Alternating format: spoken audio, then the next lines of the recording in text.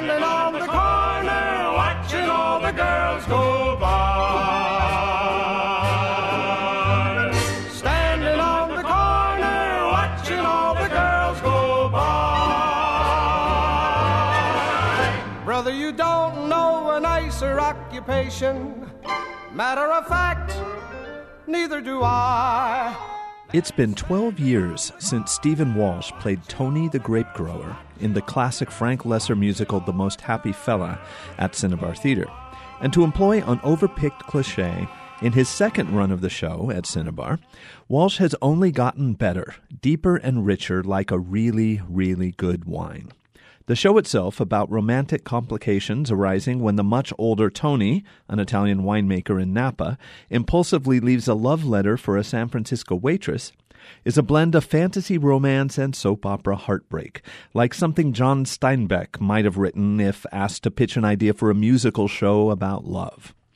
Nicely directed by Ellie Lichtenstein with her patented knack for filling the stage with things to look at, the production pivots on the performance of Walsh, who not only sings gorgeously, but takes on the role of a love-struck sweetheart who believes he's too old and unattractive to deserve happiness, and makes Tony's emotional journey so believable it's impossible not to be happy when he's happy and devastated when his desperate attempt at love hits snags from the very beginning.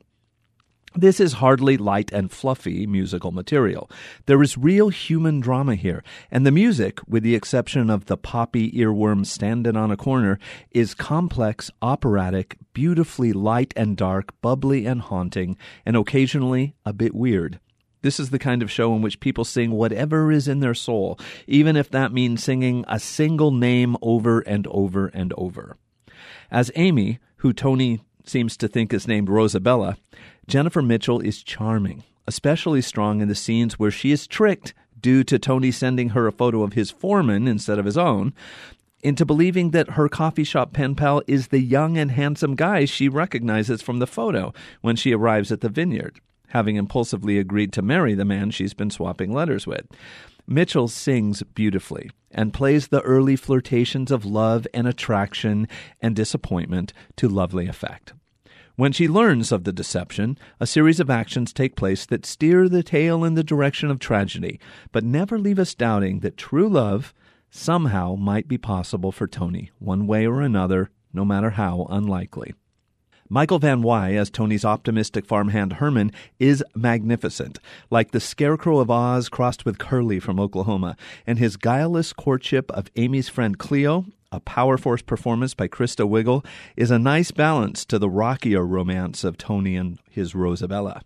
The music, played simply on two pianos and a set of drums, is nicely directed by Mary Chun.